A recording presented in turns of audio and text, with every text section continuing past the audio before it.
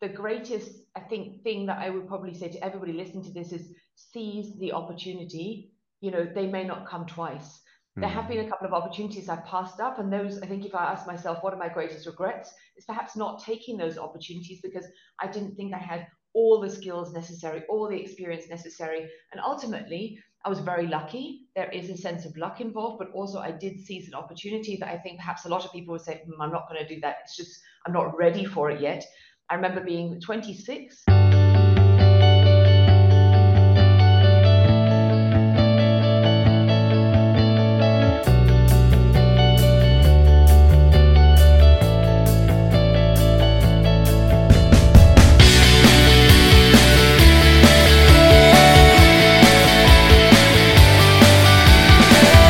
So, welcome to the Meaningful Jobs podcast season 3. I'm your host, Adrian, and today we're extremely honored to welcome Liz Fent, who is from Tuv Sud and is the CMO of Tuv Sud, actually. So, how are you, Liz? Hope you're doing well.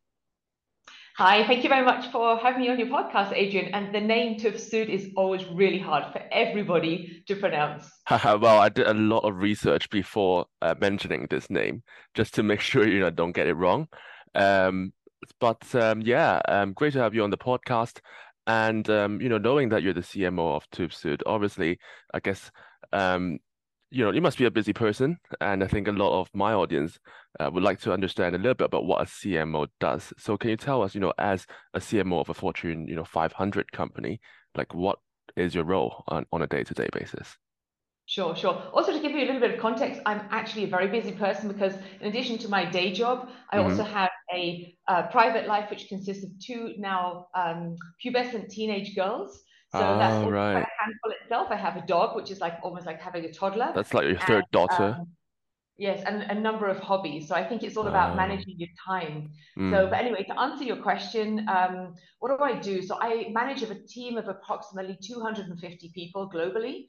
And about 5 or 6 years ago, we restructured the whole marketing organization. And that might be of interest to the listeners because we decided to go for something called a hub and spoke approach. So we set up a global marketing team, and then we have 6 regional marketing hubs, which then become the spokes. So we have the global hub, 6 spokes, and we have each of the spoke regional teams in each of the major markets. And Mm. that, the size of those teams depends on the needs and the setup of the market itself. So they can range from anything in the, between 10 and 12 people in one particular region to 30 in another region. So these are quite sizable teams in itself.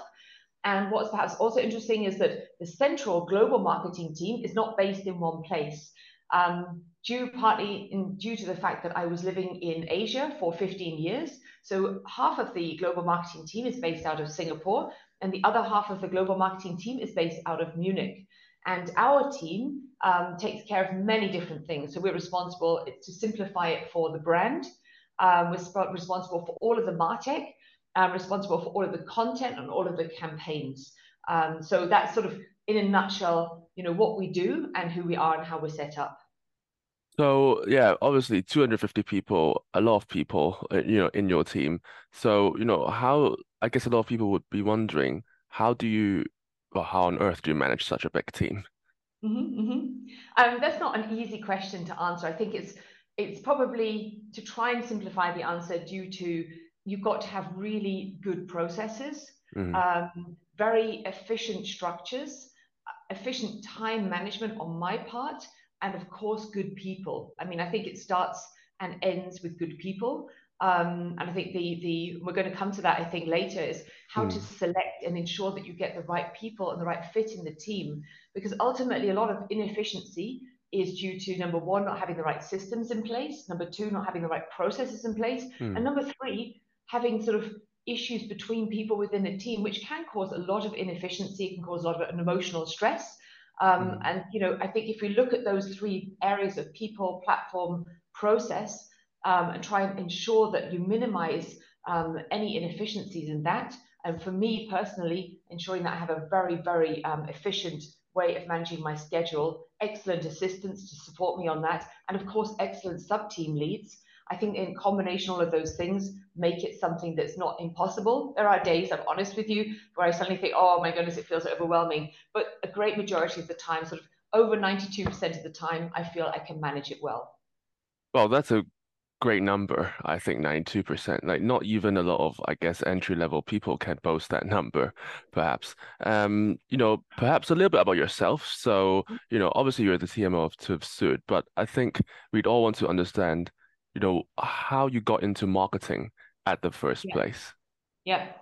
I think it's an interesting question because given the fact that I have two teenage girls, I'm also at their point in time sort of thinking, how can I support them to find their niche and what they're particularly good at?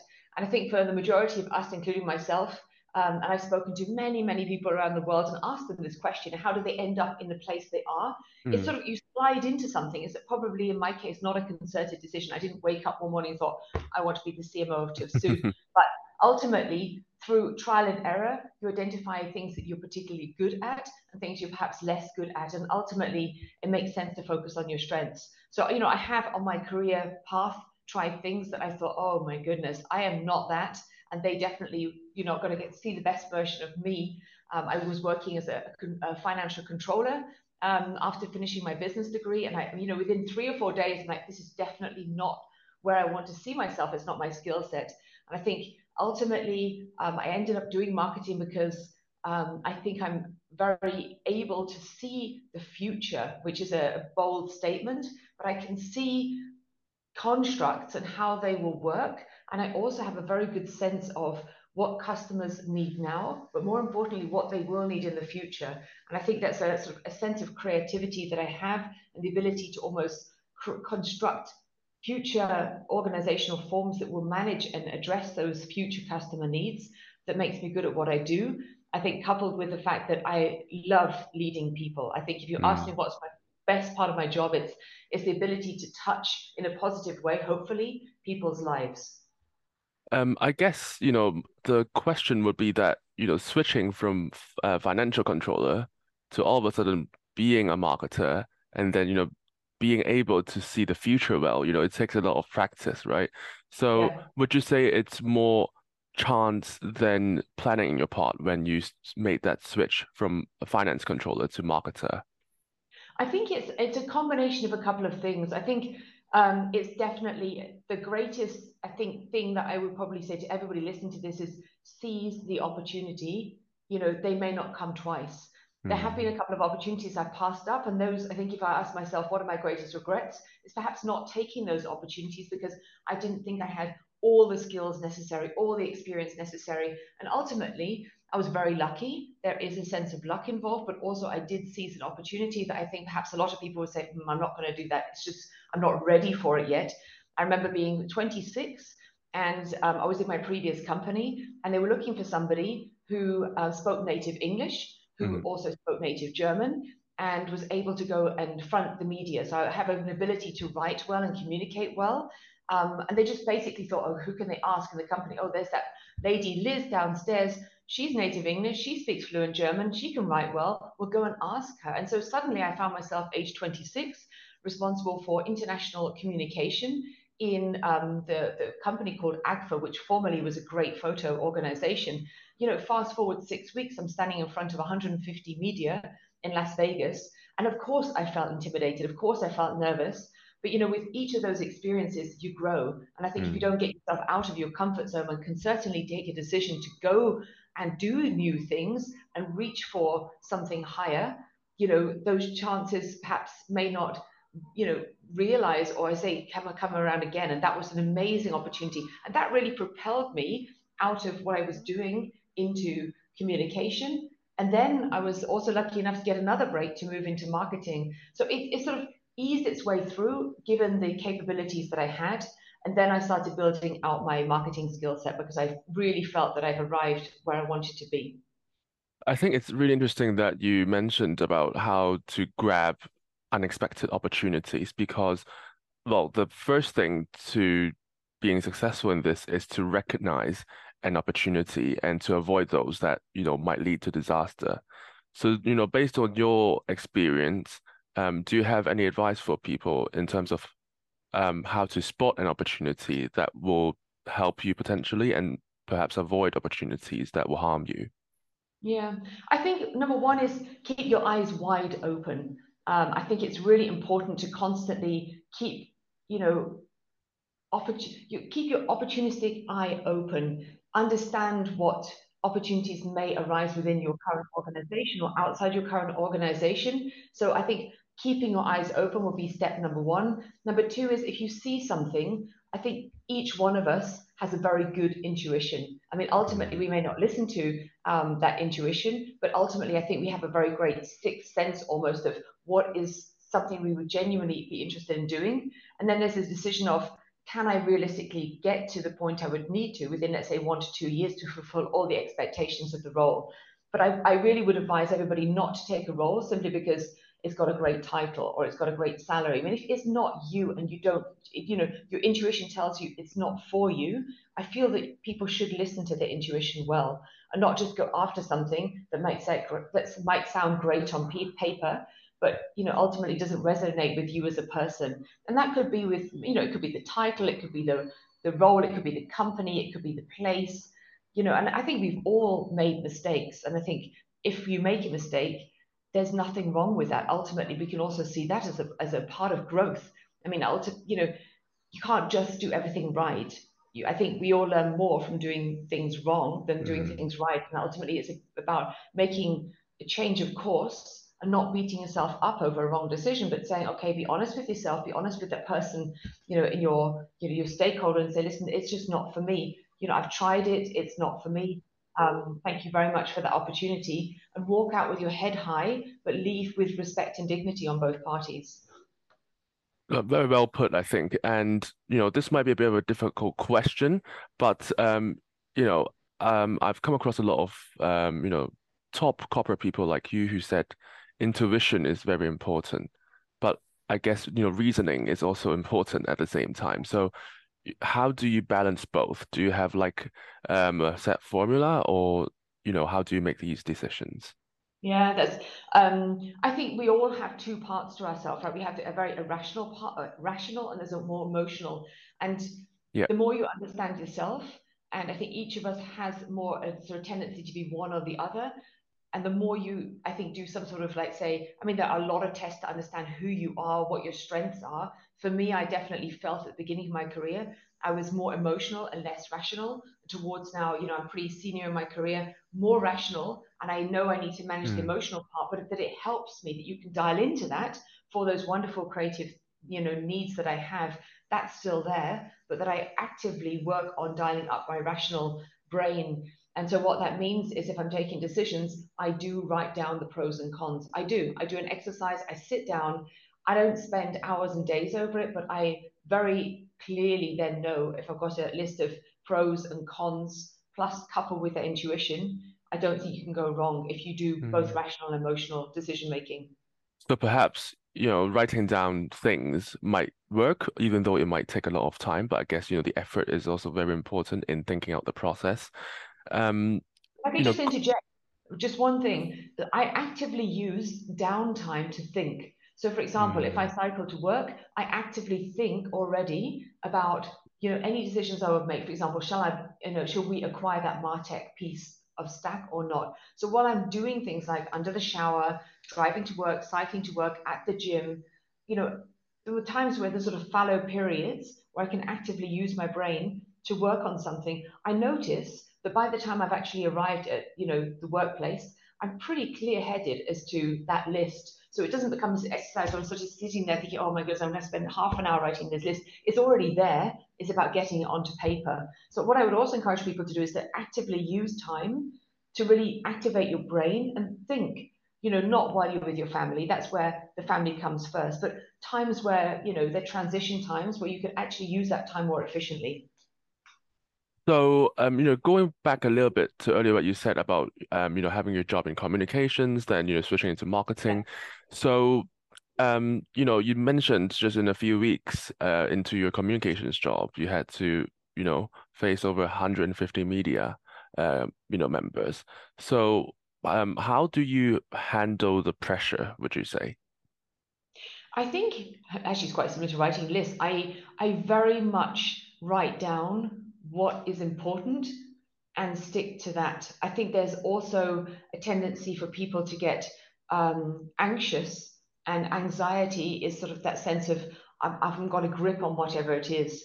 And I've Mm, learned now how to manage my emotion when it comes to public speaking, to stand in front of large audiences, is to be very clear on the message that you want to convey. So, in front of those 150 people, I had about 8 key messages, and they were the things that I needed to deliver. And also, let's say you get a plethora of questions from those 150 media. Ultimately, your answers are built around the messages that you want to convey.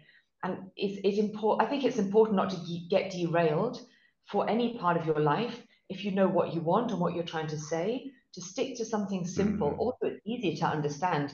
I've listened to people who are amazing public speakers, and to perhaps those who are probably less capable, and those who are good give very clear messages that you walk away remembering, rather than so much noise and then it all just gets lost in that sort of buzz. So I think keep it simple, keep it clear.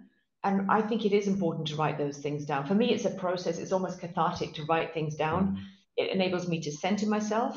I refer to them. I don't over prepare. I think another thing that, in that case, 150, I think if you over prepare, you just become more and more and more anxious, but also don't under prepare. So get that sort of happy medium. mm.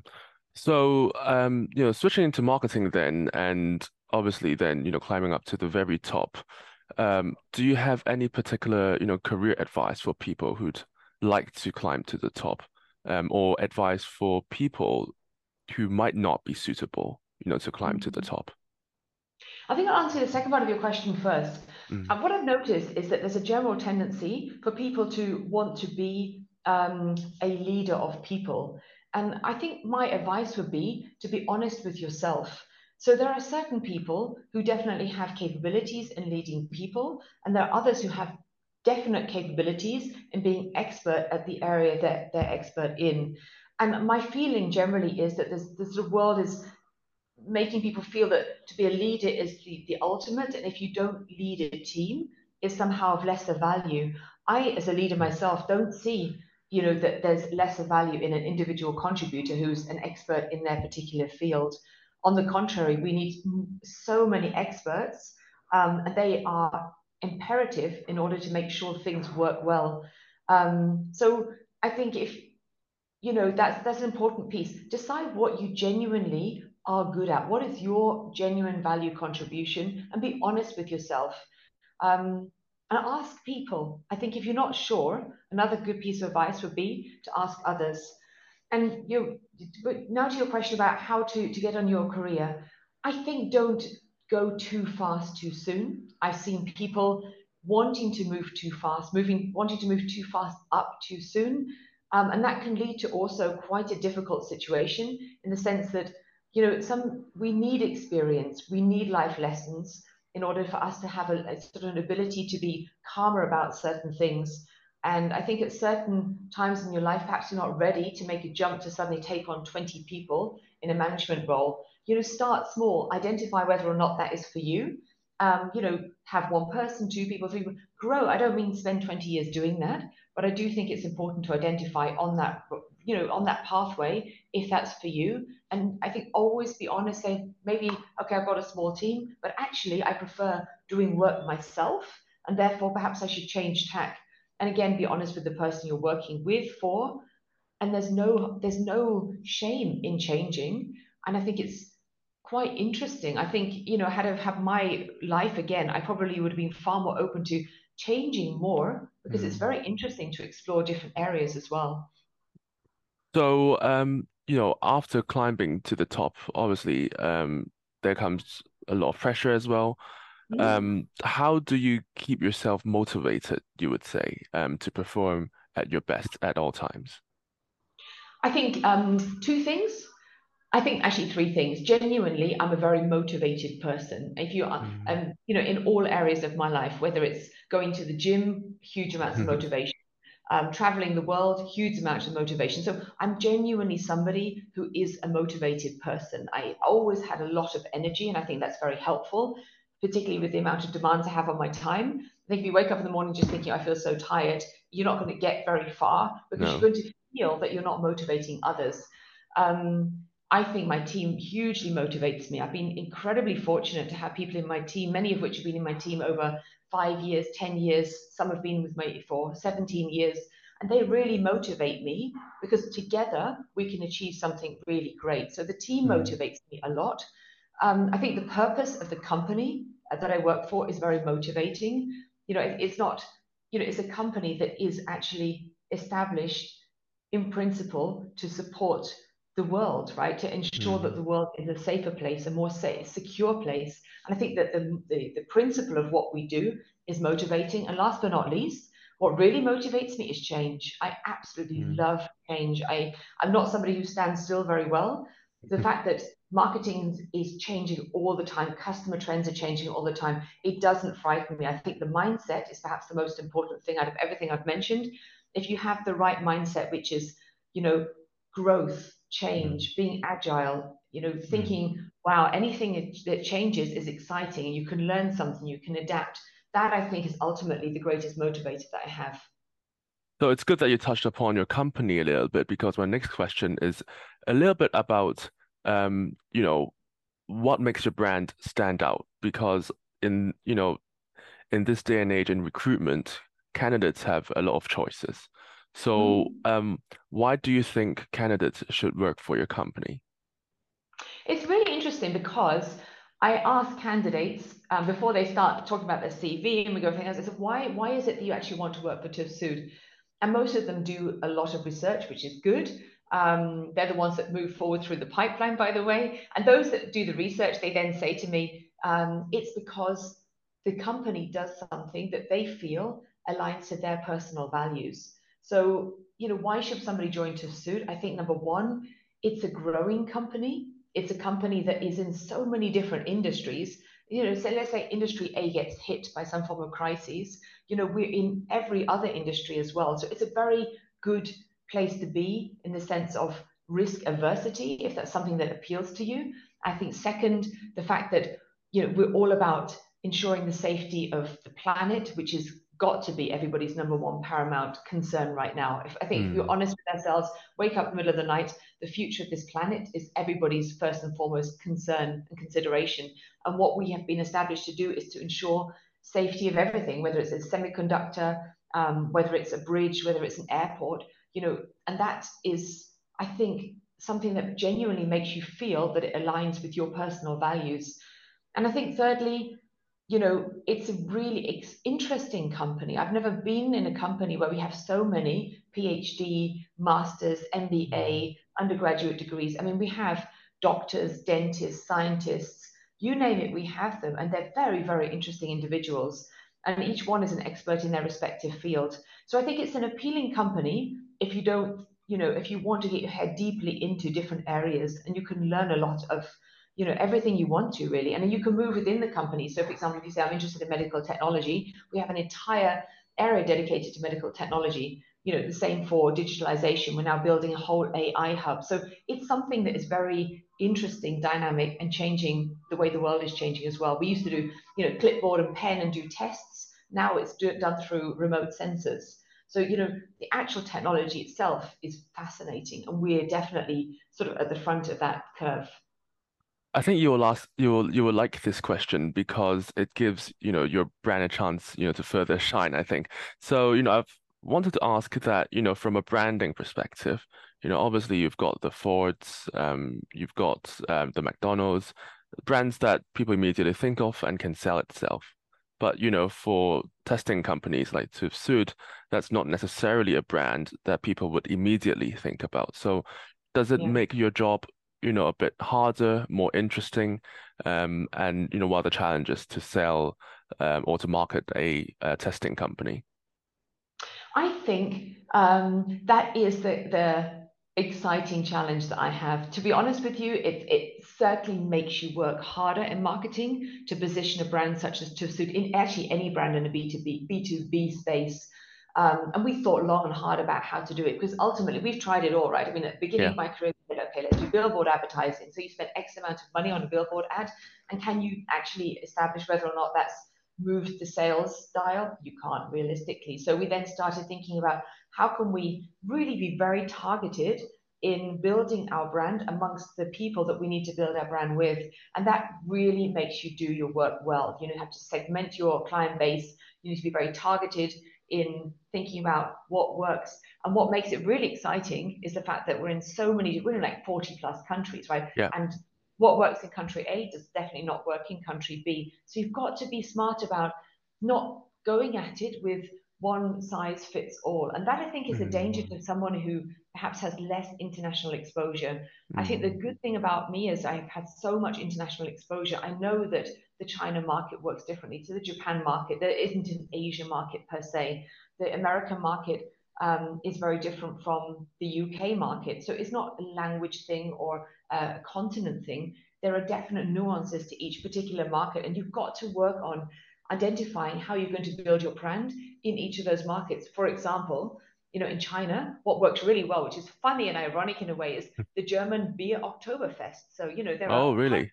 there are many, many Oktoberfest celebrations in China, right? So, and people love them. So what we do is we sponsor them. We have a table, we invite our VIP clients. And that's a really good way to build the relationship, which is a very important piece in terms of determining how to establish your brand in China. That wouldn't work in the US.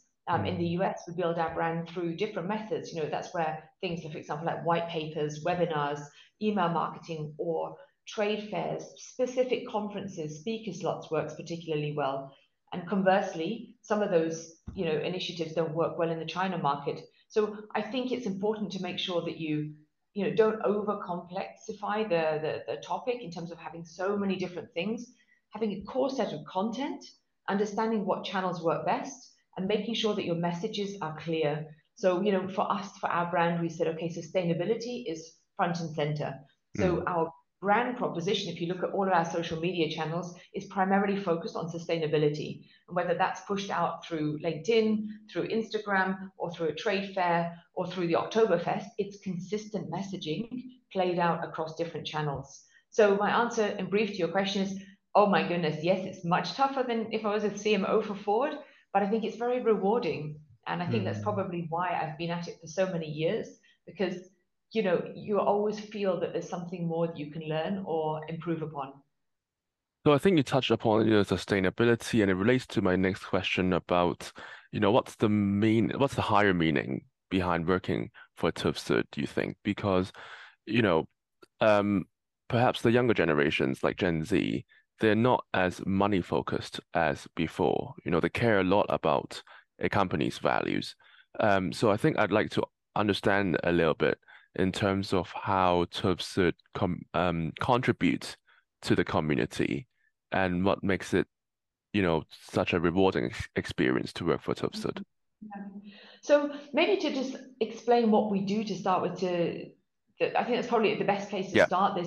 So we offer testing, inspection, and certification for pretty much every product you can imagine, as small as semiconductor through to, as I mentioned, airport. So the higher value is that we ensure consistent quality and consistent safety. So, for example, we do social audits in places where textile factories are, to ensure that there's proper social accountability as to the work ethics and practices in those specific locations. And that is an important good cause, I think, because I don't think any of us would want to imagine that the clothes that we're wearing have been made by children in a sweatshop somewhere. No. So what our role is to go in, conduct audits regularly to ensure that the practices are in line with international expectations.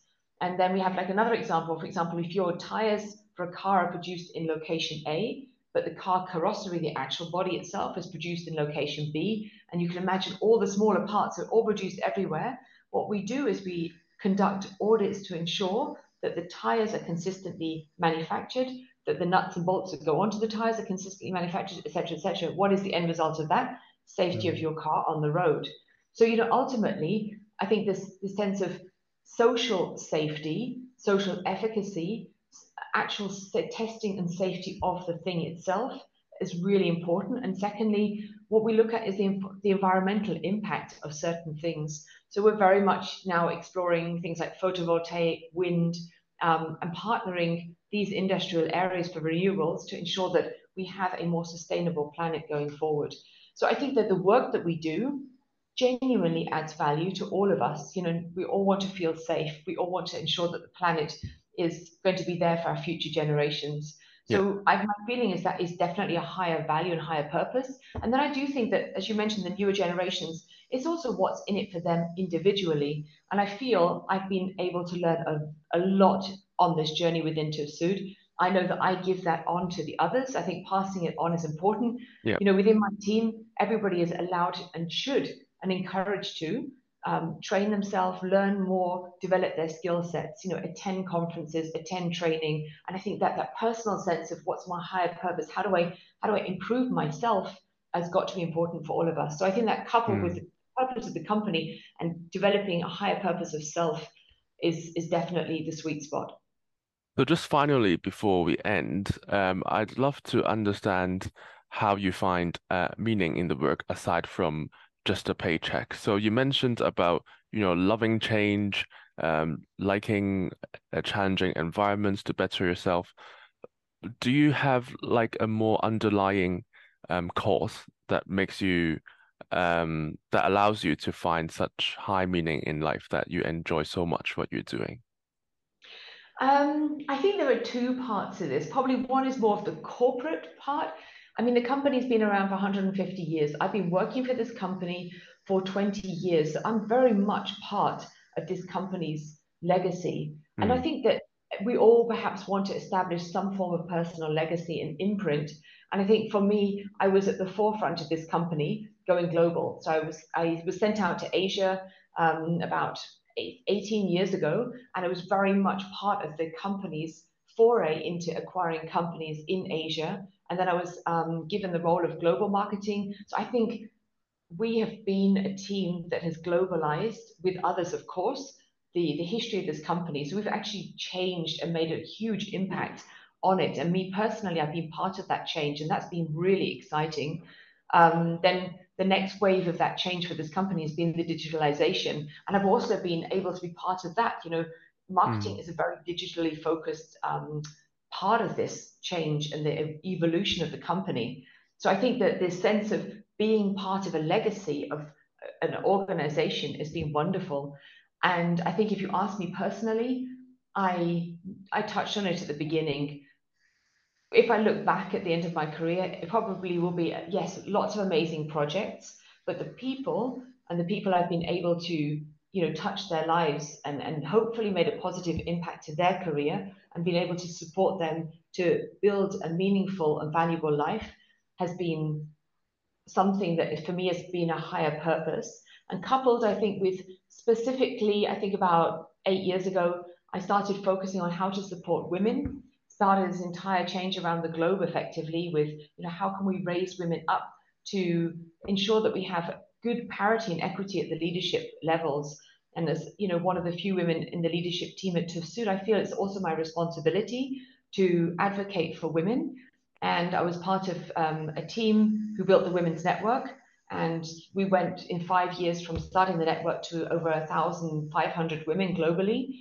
And I think through that network and the work I've done through the network, that's given me huge amounts of higher purpose. I've Mm. offered mentoring, or we have offered mentoring programs, training programs, networking opportunities. Ultimately, I feel that we've been also able, through that momentum, to positively impact the lives of many women across this organization. Well, thank you so much, Liz, for taking the time for this interview. I really enjoyed, talking with you about your career, your meaning in life, and I wish you all the best and hope to have you soon again. Thank you so much, Adrian. It's been a real pleasure. Thank you very much.